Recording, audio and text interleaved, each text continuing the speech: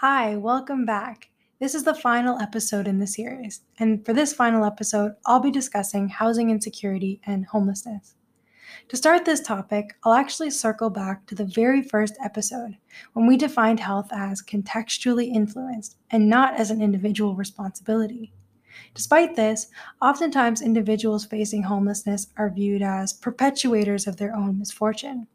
They're labeled as addicts, lazy, freeloaders, mostly due to the fact that the wide array of contextual factors leading to their predicament are invisible.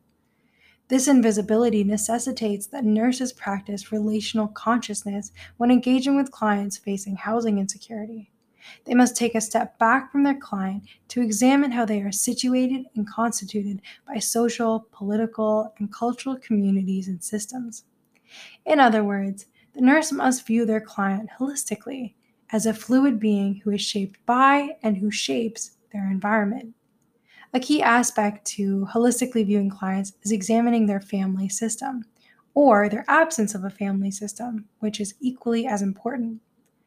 This process may involve employing an HP lens, which allows us to openly examine how the client assigns meaning to the concept of family and explore how they define family. Being relationally conscious and curious, establishing and identifying support networks, providing resources, and sharing in suffering are all ways in which nurses can begin to build meaningful relationships with those who are affected by housing insecurity or homelessness.